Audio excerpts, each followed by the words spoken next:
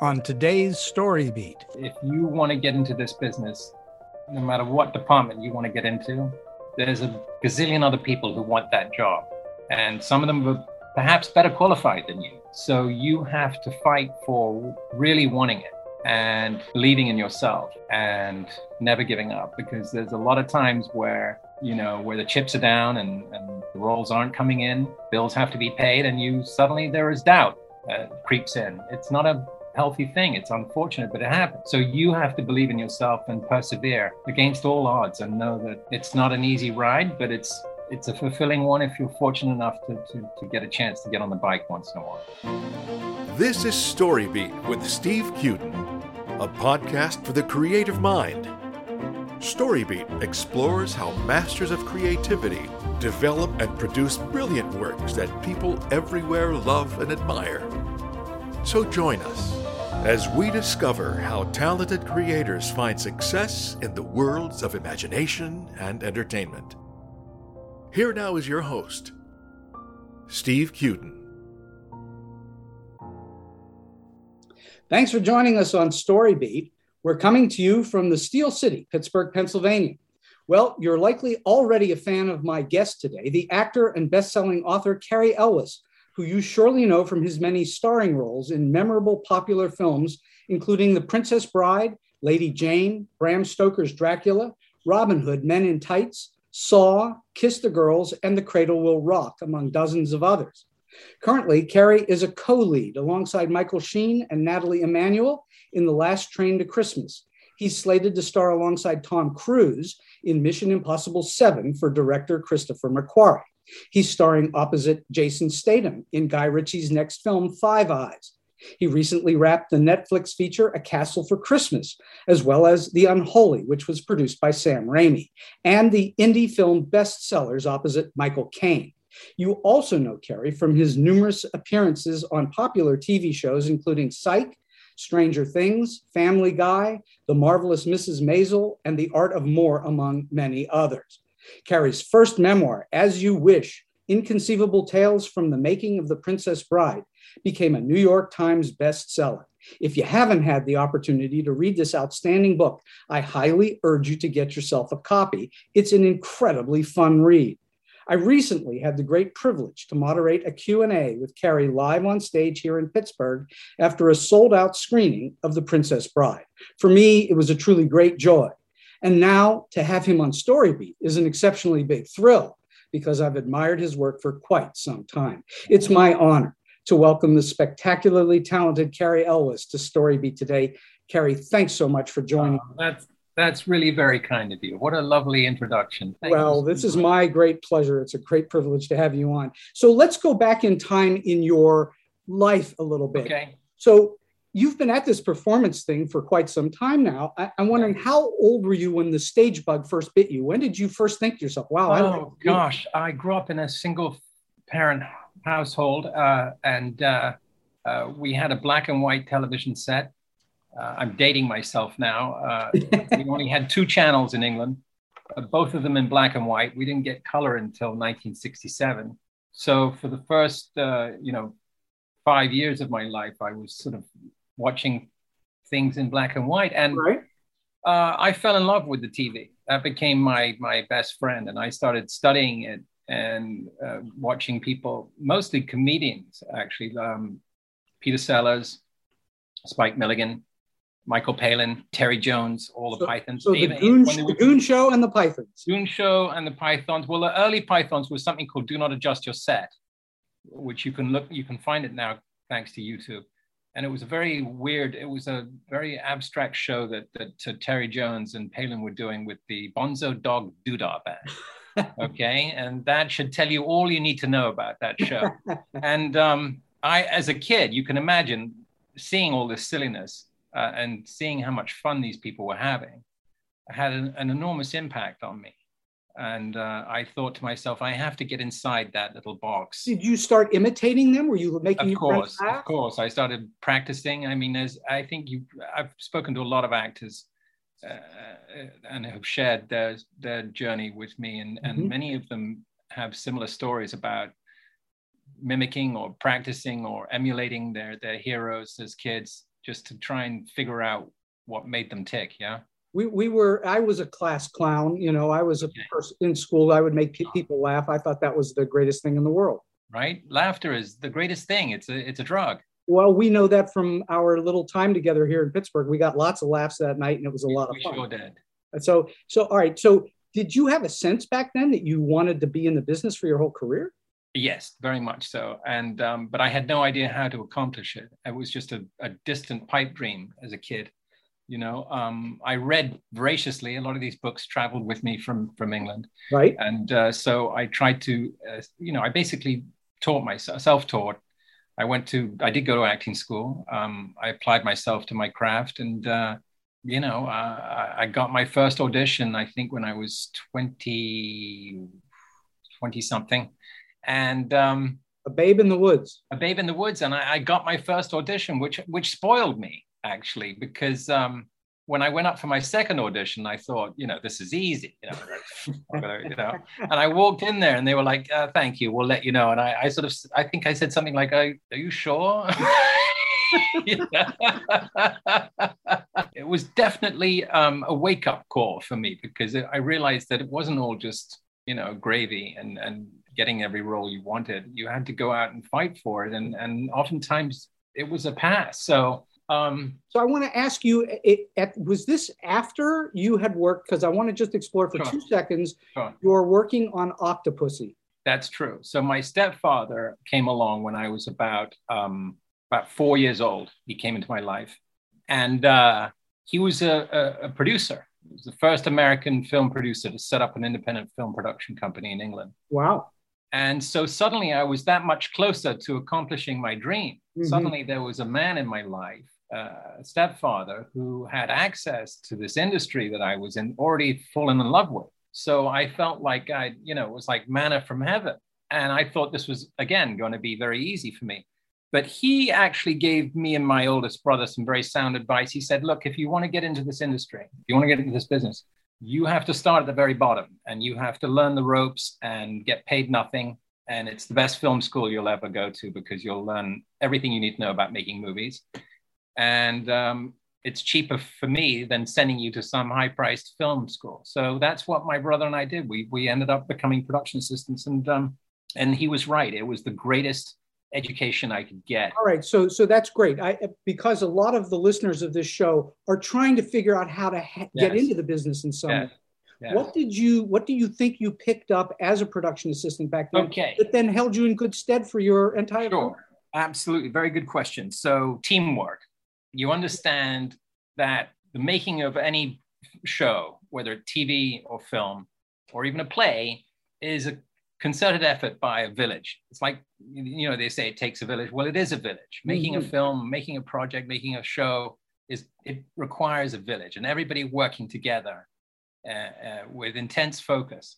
And that camaraderie that you get being on a set together, forced together in a way to be like a family, a surrogate family for a few weeks, is a very unique experience. But what you learn in terms of how a film is made, if you work in the production office or as a production assistant, you will learn every department. You'll figure out exactly how a film is put together and how every person involved in the film, what their contribution is and how they fit into the big picture, as it were. Right. And your place in it as well. And I found that to be the greatest enjoyable thing. I got paid, I think, £20 a week, which is about $30, which just about covered my gas for my motorcycle to and from. But you didn't care at that age, did you? You don't care. When you're a kid, you're 18, 15, 16, 17, whatever, you don't care. You're so excited to be doing something that is closer to accomplishing your goal in life that you'll do anything, So you get this gig on a big James Bond movie. Yes. And I understand from reading about your life that you actually drove around Roger Moore for a while. I did. Well, they couldn't get away with it today because there are very strict union rules about not allowing production assistants to work in transportation. The Transpo, obviously, a very, very serious union, and I think I was one of the last people to get away with that because today it's actually illegal. I'm curious what you might have learned or picked up from him, who was he was the first actor I got to spend any quality time with, right? Because I didn't talk much because he didn't really chat. He read the newspaper on the way to work every day and drank his coffee. But occasionally he'd chat and say, we'd talk about something, the weather or football or something like that. But he was so generous and so sweet and so personable and so real. And it was a great lesson for me in how down to earth this larger than life figure was. I mean, after all, I'm driving James Bond to work. And don't forget, I didn't have the car. I was driving to work on a motorcycle. And for them to choose me to drive Bond to work was a terrifying prospect. I mean, I thought I was going to get in an accident on the freeway, and I could see the headlines, lowly production assistant kills Bond. It's a hell of a headline, And I think I was driving really, really slowly. And I remember Roger lowered his newspaper and said, "You can go a little faster if you want to, Carrie," like that. And I was petrified. I mean, I was literally white knuckling it all the way to the studio. And I think that was the only time I drove him. I think he was a bit frustrated that I was going so slowly. All right, so let's talk about your process. You didn't go to film school. You didn't learn acting in a film school. No, but I did go to theater school. So I did go to that. Right. Okay. So you did learn acting properly, that is to say. In acting school, yeah. But acting on film is a little different, isn't it? It's not. It is different. So I trained for the theater, but being on a set, again, if you are lucky enough to spend time actually while they're shooting and get to observe how a film is shot, you learn about lenses and you learn about lighting and you learn about presence and how to define your character on film and all of the things that you need to learn in terms of being an actor. How to dress, how to comport yourself, How long did it take you before you sort of thought you understood how it worked? Was it right away or did it take weeks? It was pretty quick. I was working in the production, so I wasn't really allowed to go to the set much. I know I went one day and I was asked to make a cup of tea, and it was so dark in the soundstage, I couldn't see anything. And I tripped over a giant cable because they had big cables back then. Now they're very small and you can barely see them. But I tripped over a giant cable and this styrofoam cup left my hand, and I saw it in slow motion as it tumbled towards this poor, wonderful actor who was playing. Her character's name was very inappropriate. It's called Miss Goodhead, and she was replacing Miss Moneypenny. And the costume designer was sewing her suit onto her. It was one of those skin tight suits. And I watched this cup in slow motion just pour tea all the way down her wonderful Prince of Wales check suit. And the first AD turned to me and went, "You, back to the production office." And that was the last time I was allowed on the set. I spilled tea on this poor lady. All right, so you were learning how to be an actor on a set by being a production assistant. Well, I was learning from watching the actors, but I was also learning, again, being an actor in film requires understanding every aspect of the making of a film, not just your own performance in it. You have to understand the politics and how a film is made and how to work with the crew and how to be one of the crew. I always find it very weird, especially working as a production assistant, that they refer to actors as talent. What that suggests that the crew aren't talented. So we're all talent and we're all crew. We're all working together to achieve the same goal. I totally agree with you. I always found that word a little bit. I know it had to be an agent or an actor who came up with that differentiation. Yes, well, my client must be talented. So by the time you get your first gig, you got your first audition and you got the role, right? Yes and no. I was going up for a play. I was actually going up to join the Young Vic Theatre, and I did a terrible audition there. And the director of the theatre took pity on me and said he had a friend who was casting a movie down the street, and would I like to go and check it out? And I said, of course. And he called up his friend, Celestia Fox, who was casting this film called Another Country with Colin Firth and Rupert Everett. And I went over there and they gave me some sides to learn and told me to come back in half an hour and read them. And I did. And that was that. That was the first one that I got. Yeah. All right. So once you when you got this part and you were Yes. on set, did you have a feeling that you understood where your place was? Totally. It was like I said, the comfort of walking onto a set and not have it be so intimidating as to be my first time on my first movie was an enormous relief for me. That didn't mean that my acting wasn't appalling and atrocious. And you'd think that comfort level of having been on a set numerous times would serve me well in front of the camera. It didn't. I was absolutely appalling. And I looked like a deer in the headlights. But anyway. I think we can safely say that you overcame that. Yes, slowly. All right. So yes. So let's talk about when you get a script and you know you're doing the part. Yeah. And aside from reading it, which is the obvious first thing you're going to do, what is your approach? What are you starting to think about when you have a role, you have the script?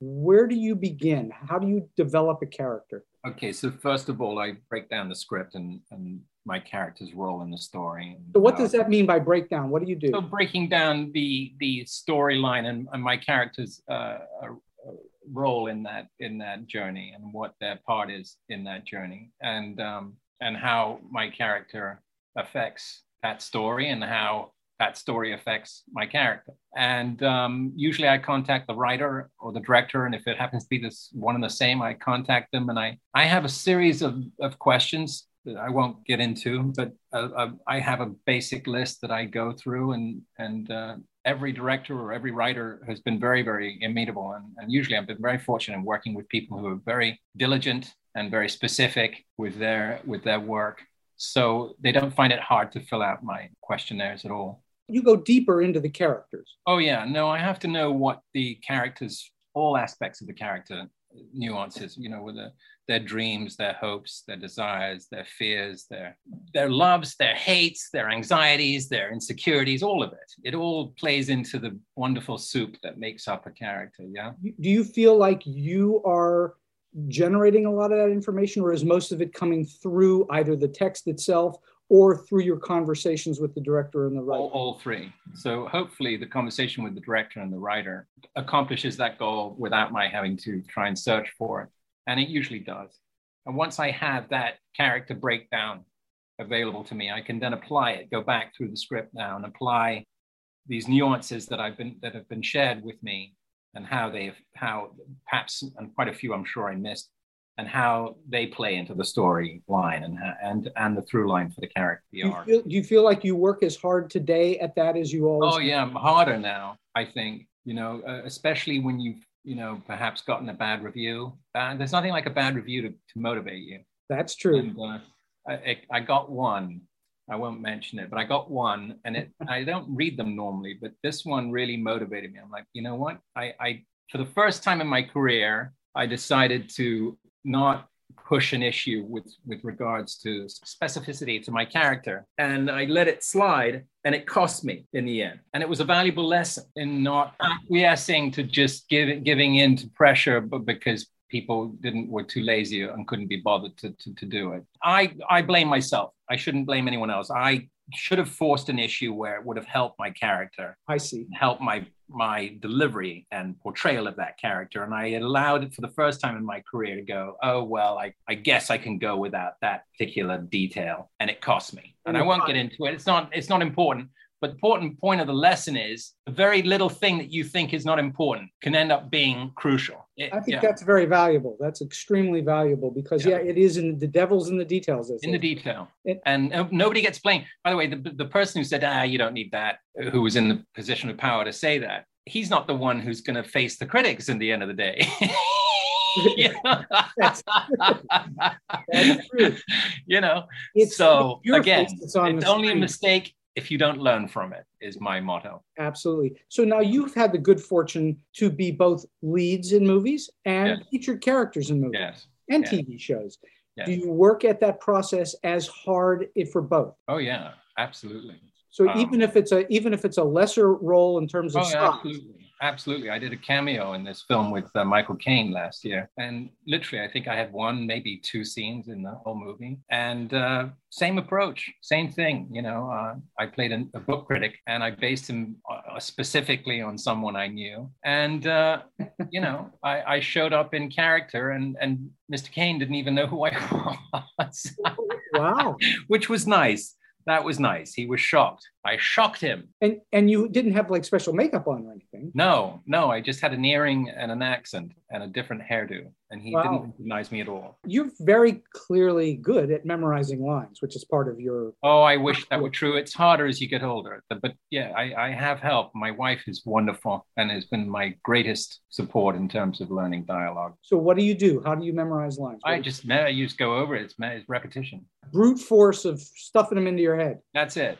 And finding word association and learning as much as the other person's dialogue too. That always helps if you can learn what else is being said by other people, because then you're really listening to it rather than just... So allegedly Anthony Hopkins, arguably one of the great... Learns everyone's lines. And he reads a script at least 100 times and knows everyone's lines. It's incredible. And he has a memory that is phenomenal. And he's extraordinary. Look, I was fortunate enough. I went by his house in Wales when I was shooting in Swansea. And he grew up in a very modest little house, beautiful, really pretty. He's on a little street with little houses all in a row, semi-detached and detached houses in a row. And it looks like out of a movie, where it's a little street. All the houses look very similar, very modest. And then right behind them is this beautiful big green mountain, green, and it looks like sort of nature stopped and then the city began. It's literally right behind the houses. This is where the nature begins and the wild. It's extraordinary. Sounds like it's out of a movie. It is out of a movie. So his view from his bedroom was on one side of the house, the factory, was spewing all this toxins into the atmosphere, and the other view from the house is of this beautiful green hills and mountains. It's gorgeous. Wow. But he's a wonderful, wonderful actor. I don't know if you've seen The Father, but if you haven't, you should. His last performance, it's extraordinary. I have not. It's on the list. You must watch it. It's really, truly, and if you think you've seen everything that Tony's done, you haven't. Well, I have personal experience with Alzheimer's, and I definitely wish to see it. Oh, I'm sorry to hear that. Thank you. But I'm saying I really want to see it. It's a powerful, powerful film, and he's extraordinary in it. So really. I'm gonna ask you a question that I ask lots of people, and it's not an easy question. For you, what makes a part or a movie good? Why do you do, aside from, somebody's offered it to you and there's money involved and all the rest of it, forget that. What makes something good to you? What attracts you? If the director and the writer are completely in sync, is number one. Number two, can the director tell a story? Is he able to tell a story? You can usually sit over dinner and figure out that one. And more importantly, can he tell a story through film? Does he understand the language of film? Because film is its own language. Acting is a language, lighting is a language, everything is a language, but film is a very specific language. How to generate the emotions you want to get out of your audience requires skill and understanding that. Name numerous filmmakers in history who've understood that, like Hitchcock and Kubrick. They understood what a single push-in can do or an angle from below can do, how that affects you emotionally, and colors in film. Yeah, you've gotten to work with a few of those. Not Hitchcock or Kubrick, but I have had some. I've been lucky. I've worked with some wonderful directors who really understood the language of film, and I really, Between Rob Reiner, Mel Brooks, Francis Ford Coppola, Ed Zwick, and Jan de Bont, that's a pretty good group. Pretty good group. Yeah, no, I've been very fortunate. I have, and I continue to try and seek out, like I said, filmmakers who are passionate and who understand the language of film and enjoy working with actors. So what would you say are my three criteria? What would you say are the good lessons you've learned from the great directors you've worked with? Are there good lessons you've taken away from any of them? Oh God, yeah, many. Well, share a few. Well, Francis used to come up to us, and occasionally he'd ask you, "What's the character thinking right now?" Which is a great note. Not one you often get. No, I worked as a production assistant on One from the Heart. Oh, you did? How great was that? Wow, all on sound stages. All on sound stages, all done with lots of steady cam and all fabulous. The exteriors. The great Freddie Forrest and Nastasia Kinski and my dear old friend, Harry Dean Stanton. Yes, indeed. Yeah, we all love Harry. Harry was a favorite of Francis, as you know.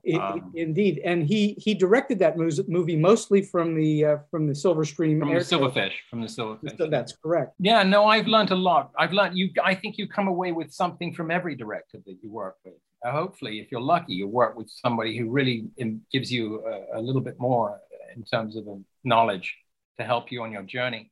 And I found that to be true of all the directors I've worked with. And by the way, I've worked with some really great directors. I've worked with some pretty not so great directors. And I've learned as much from them, believe me, without them saying anything, as I have from the knowledge that's been passed on to me by wonderful. I've long believed that we learn as much from our mistakes, failures, not so great things as we do from successes. Oh, I mean, you have to. Otherwise, you'll keep making them. Like I said, it's only a mistake if you don't learn from it. So now you've gone through your prep. You've read the script. You've broken it down. You've done your research. You've done all your due diligence, and now you're on a set.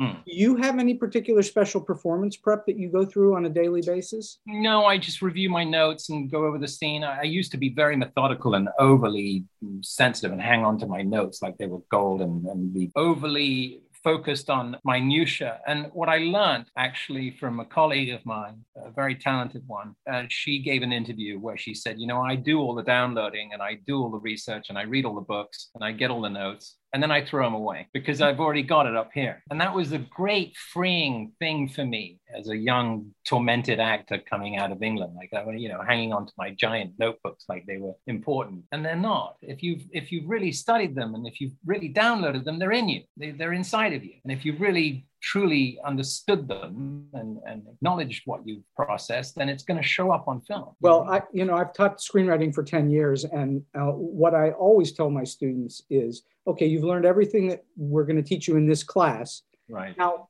forget it all and just go write. Right. Because it is in you. It's in you, right? It should be, if you're paying attention. Yeah. Well, exactly. Of course, not all of them pay attention. No. That's a whole other issue. to me, to go back to your question really quickly, is that the process is a constant education. There is the day I think it was Olivier once said, and I have his book over here that I brought with me as a kid. I read all the biographies of my favorite actors. He said, the day I think I know everything is the day I'm going to quit. Oh, for sure. And you don't. So you're learning every day. Every day. I learn from directors. I learn from the crew. I learn from other actors. I pick up on everything and I take it with me. Do you think of your approach as a learning approach all the time? Completely. It's a completely educational experience. And it's a wonderful one if you're open to it. I think that that's beyond wisdom. That if you can look at both life and your work as a constant journey and learning process, you're in really good stead.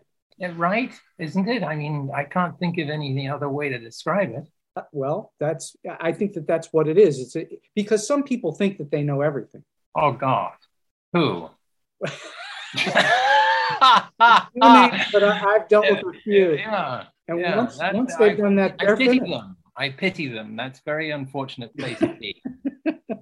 All right, so let's talk about the difference between film and TV. Is there a difference in obviously you're going to approach a role the same, but is there a difference in the speed of it? Or Speed. It's good. TV is good for not letting you have too much time to overthink things. I enjoyed television for that reason, because they don't like you to sit around much. It's a very fast process and very long hours and very technical, because they're trying to, and oftentimes you're cross shooting. I forget the actual term for it, where you're block shooting where you're doing, it happens to be the same set in this scene, but it's the same set for the next episode. So they'll block shoot you of another whole script that your character is going through and another journey that he's going through in another episode, and try and shoot them both on the same day. So you have to really be focused, but I find it very refreshing because I don't overthink it. I think that overthinking anything is the death of creativity. You can overthink something, and I want to be clear for the listeners that what you're talking about in block shooting is a financial issue for a production. Correct. Where they've brought an actor in for a day or two or three or whatever it is, and they're shooting numerous episodes at the same time. Correct. And so it's a cost savings rather than having to bring the actor back time and Actually, again. I was not brought back. I was there for the whole season, but it was actually so cheap that they wanted to save money by block shooting different episodes on the same set. That's all. But yes, it happens whether you're a day player or a weekly player or featured or recurring, whatever. It happens. How confusing can that be? Is it confusing? Well, like I said, you have to be focused anyway on every job. But this one requires some, you have to have very good showrunners who really understand to help bring you out of that previous scene you shot and remind you of your journey in this next episode right. that you're taking, so that the context within which you're doing the scene, makes sense. Yeah. That's what I would think. I would think you have to be really on your toes, or you're going to wonder where you might be if you're not paying attention. I want to ask you about being game. You have a reputation for being game, and that is you've worked hurt. We talked about it during The Princess Bride. You worked with a broken toe. Yes. And so on. And you talk about that quite a bit in As You Wish in your book, which again, I encourage people to get. But do you have a secret? Do you have a way of philosophizing to work your way through something that's, difficult or painful, or you've got a physical challenge that day? Yes. Fear. It's a great motivator. Fear of being fired or fear of being sent home or any of the above. I think that I guess I come from the old English school of the show must go on, unless it's a critical injury that really requires the production to come to a halt. I think you can work through it. I've cut myself so many times, my fingers, my feet, my arms, everything. But broken toe, that was the one on Princess Bride where I thought they would shut the production down, because that's quite serious. That was bad. That's pretty bad. But I showed Rob that I could walk on it, which I shouldn't have done, really. In hindsight, was just a show of bravado at the time. And again, motivated by fear. But yes, I believe that, you don't want to be the guy that brings production to a halt. Right. Slows things down. Do you have to seek something inside aside from fear, or is it pure fear? It's fear. It's a great motivator. And putting it out of your mind and focusing, like I said, once you focus on the scene at hand, what you have to do, if you're fortunate enough, everything else goes out of your head, except for those few moments that you're experiencing with another actor. And then you can shriek in pain after that. All right, I want to talk about directors. We talked about them a little bit, but I'm curious, when you're working with a director who may not be helping you in any way, or maybe giving you direction that you find either confusing or just counter to what you're trying to accomplish. How do you, and you don't need to, I'm not looking for names or anything, I'm curious, do you have a way to work with the director to try to get out of them what you're trying to get out of them? Well, you always give the director what they want, because it's their film and that's their story they want to tell. If you feel that perhaps you can contribute more to that aspect of the character that perhaps the director may not have seen or may have overlooked, I always ask them to give me one more take so I can show it to them. And if they like it, then we explore that. But I never forced you never want to be that guy. Do you do things differently now than when you first started out? You approach the work differently? Well, like I said, other than holding on to my notes too dearly, and now I just download them. Not really. I'm a kind of a creature of habit, really. I kind of approach the material the same way. It's been my way of doing things, and it's worked well for me. So I have no reason to change it or modify it in any way. It's so far it's that's a perfectly great answer. Once you've found your rhythm and your way to do things, stick to it. Yeah. We'll talk about voice acting for half a second, because you've done a bit of voice acting. Okay. For animation. Do you find that to be a different approach in terms of the way that the physicality of your voice is? Yes. Well, I've learned now that I need to bring more to that. Actually, I've been studying my daughter was younger, I'd obviously watch a lot more animated shows as a father. And what I learned from the ones that she particularly liked, I mean, I was lucky to do Sophia the First. And so that was a big thrill in our house for me to be on that show and show it to my daughter. But, things when she watched a lot of the early Disney classics, I looked at some of the work of some of these wonderful voiceover actors. And I realized they brought so much to the role that the animators were given nothing but incredible amounts of matter to work with. Yeah. Oh, yeah. Character development in terms of their voice, how to make that voice speak volumes about the character, because the look of the character is already predetermined by the animators. But can you breathe life into it in a way that is so unique and memorable? And I have to admit, I'm still learning that. That's a learning curve for me. Well, as you know, I've got 90 animation teleplay credits. I've written 90 cartoons. Great. Good for you. And one of the things that is a hallmark of it is, as a writer, you write your butt off and you do the best you can. And then you get into the recording booth and holy mackerel, the actors just take it to a whole other level. Yeah. Yes. Hopefully I'll get a chance to do another and I can really explore something really extraordinary. I mean, I look back on those characters that all Jungle Book, for instance, you listen to all the different voices of Bagheera and Baloo, and all of them are so specific that you believe them. Yeah. Well, and yes, but there are also some incredible voiceover actors who do many, many, many different voices. Yeah. Oh, really? Like Mel Blanc, you mean? Like Mel Blanc, like Bill Farmer, Maurice LaMarche. Maurice, I'm good friends with him. And he just does, he's amazing. He's amazing. They're amazing people. All right, I want to talk about sets for half a moment. Sets are notoriously distracting places. They're busy. There's a lot going on. Yes. Do you do anything particular to keep focus? I always like to arrive on the set early because then I get a chance to hang out and I'm not being rushed. I don't like being rushed. Is it all about relaxation for you? Well, yeah, because I learned that from being a production assistant, that you can fix your call time any time you want it, as long as the transpo have opened your trailer up. You can come in at any time after they've unlocked it. So I usually get in the minute they unlock it is when I want to be there. So I can just chill and take my time and ease my way into it, as opposed to rushing is never good for anything, you know. Well, no, obviously, I don't think it's good. Like it isn't good for anything at all. No, but especially not for acting. No, so you're a great believer in you must be relaxed in front of the camera. Yes, it's all about being relaxed and having fun. You have to be in an atmosphere that's conducive to creativity, and tension is the killer of creativity. That is for sure. Do you do anything particular to be in the... I meditate, I relax. Sometimes I take a little nap.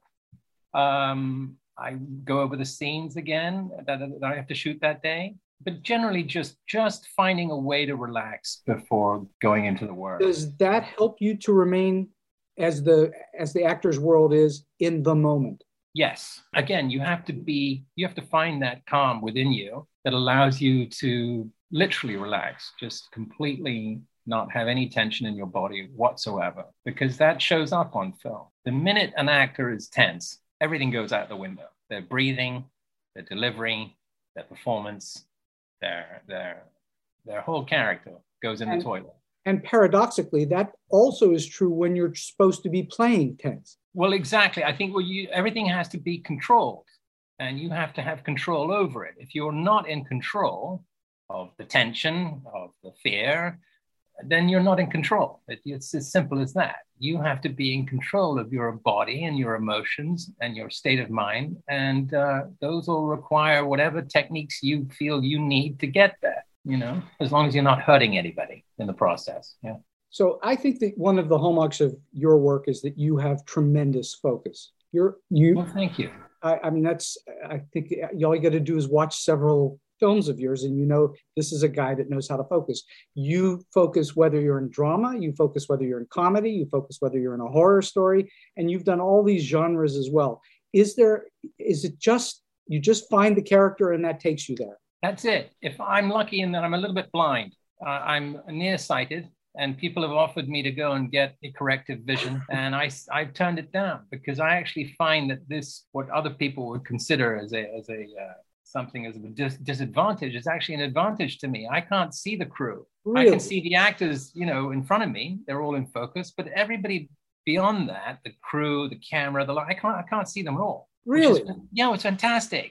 So when I walk into that set, the sense of place is there, the surrounding is there, the ambiance is there, the characters are all there. the set is there. And so I'm there. For all intents and purposes, I am in the moment there, right there. As soon as they yell action. Because that's all you can see is this. That's all I can feel. I'm really there. It's great. Wow. It's really great. Yeah. Wow. And if you're lucky to work with other actors who are all into it too, it's a wonderful thing. When it works, it's a beautiful thing. It really is. Well, no question. We, the audience, get to enjoy that. Yeah. And when it really works, it's really extraordinary. It's very special. Well, truly. You clearly have played in many different genres. Do you have a preference for one or the other? Would you want to always do comedy for the rest of your life? If somebody said only no, God, no. I mean, that's like asking someone if they want to have the same meal for the rest of their life. You could go crazy. Mm-hmm. No, the spice of life is to change your palate as much as you can. I think it didn't help me in my career to begin with because people didn't want to see me in anything other than rom-coms, medieval, comedies and things like that. I was offered so many sword roles after Princess Bride, you don't even know. And I just thought, you know what? I don't want to do that. I want to spread my wings. I want to try different things. I want to explore different. My heroes are growing up were Olivier and Burton and Ralph Richardson and Peter O'Toole and Peter Sellers. All these guys who disappeared into different characters. Alec Guinness. And then, of course, all the great American actors, all the great character actors out of, from Duvall to Hoffman, all of them.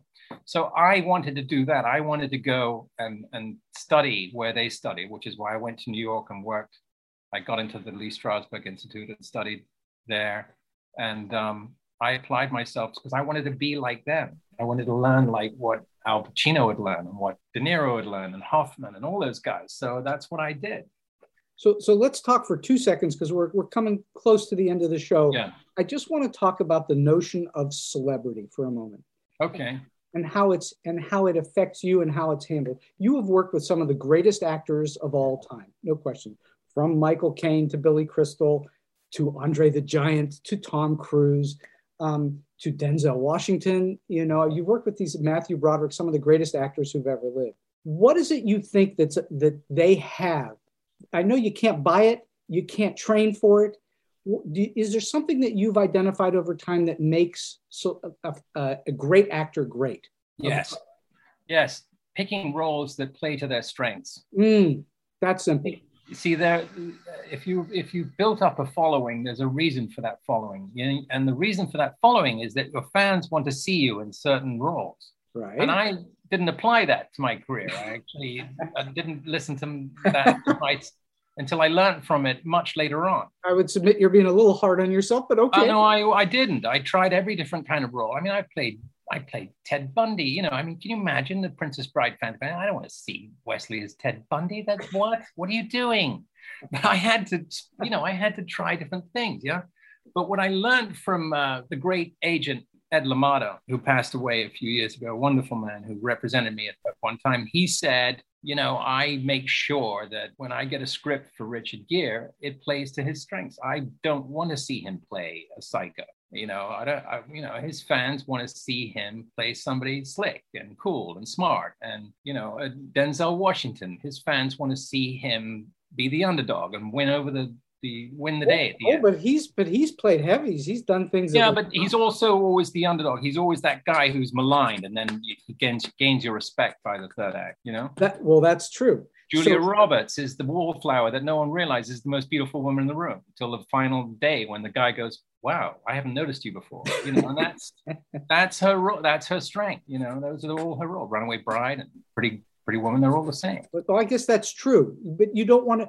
You can look at a Clint Eastwood as someone who has always played the same part, more or less. Pretty much. But then you can look at a Dustin Hoffman and see someone who's played a different part. True. There are actors, exactly. There are character actors who he's somebody I definitely feel great simpatico with. Hoffman was one of my favorites growing up, and Pacino too. They like to delve into the characters and explore them in ways that only a handful of actors do, and I really admire that. I really thought that was a fun thing to approach in my career. I don't know if it helped me because I think it probably took me out of the running for some more important roles that might have helped my career, but for me personally, the gratification of getting to explore roles that I had to go fight for because people didn't see me in them, they were very gratifying for me because I accomplished my goal of being able to do something that was not in my comfort zone. Well, the fact that you fought for them says mountains about you.